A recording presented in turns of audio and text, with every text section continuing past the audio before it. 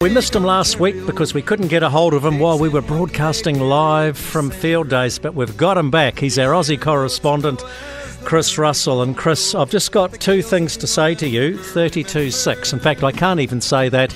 It was 20-0 when I went to bed. My cane toads over your cockroaches. There's something about those Queenslanders. They've got it all over you guys.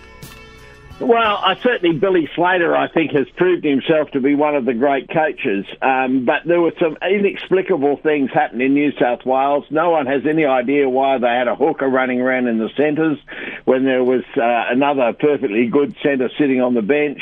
No one understands why the forward passes weren't picked up. But we just didn't play well enough. I mean, and it was just a complete debacle for New South Wales.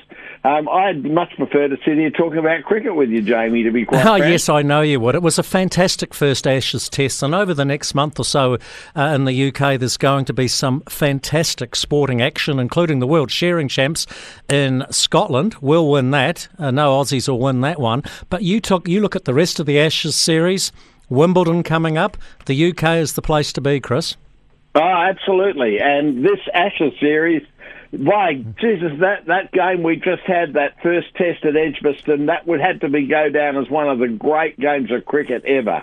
And I'll remember that game for the rest of my life. Now, someone said the other day, who can remember who won the BBL last year? Nobody. So it's really putting test cricket, I think, on the map. It was an extraordinarily exciting game, full of strange decisions, full of amazing batting efforts by people who shouldn't be able to bat. The bowling was great. I mean, I just couldn't ask a more gripping game of sport with so much intrigue and so many twists and turns as the wicket changes. And that's the beauty of five-day cricket compared to nearly every other sport, which is just played over a few hours, James. Absolutely. Look, let's move on to live cattle export. We've banned it here in this country, but it seems like the rest of the world are filling their boots. They're even shipping live cattle or live cattle exports up the Danube.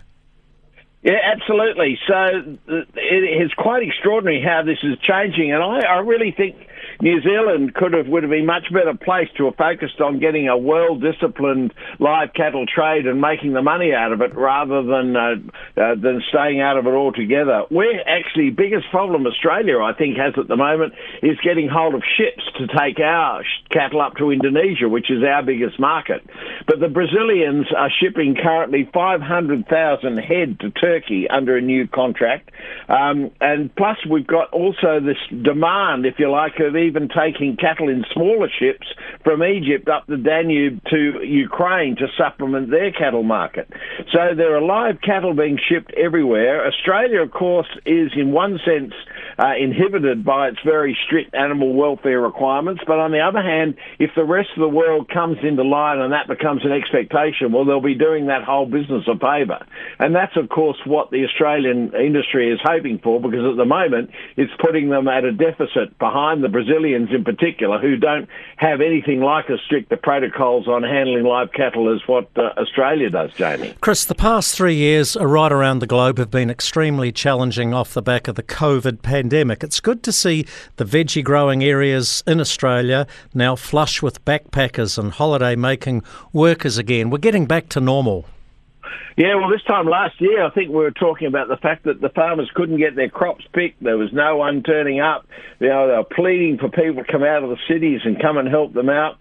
Well, backpackers and holidaymakers are back in full force up in Queensland, particularly now. It's nice and warm up there. I'm now in South Australia starting this year's odyssey that we do right across to Western Australia. And I think the average temperature here is around about 4 degrees, but it's still 19 degrees up north of Bowen in Queensland. And, of course, that's a key supplier of Australian vegetables.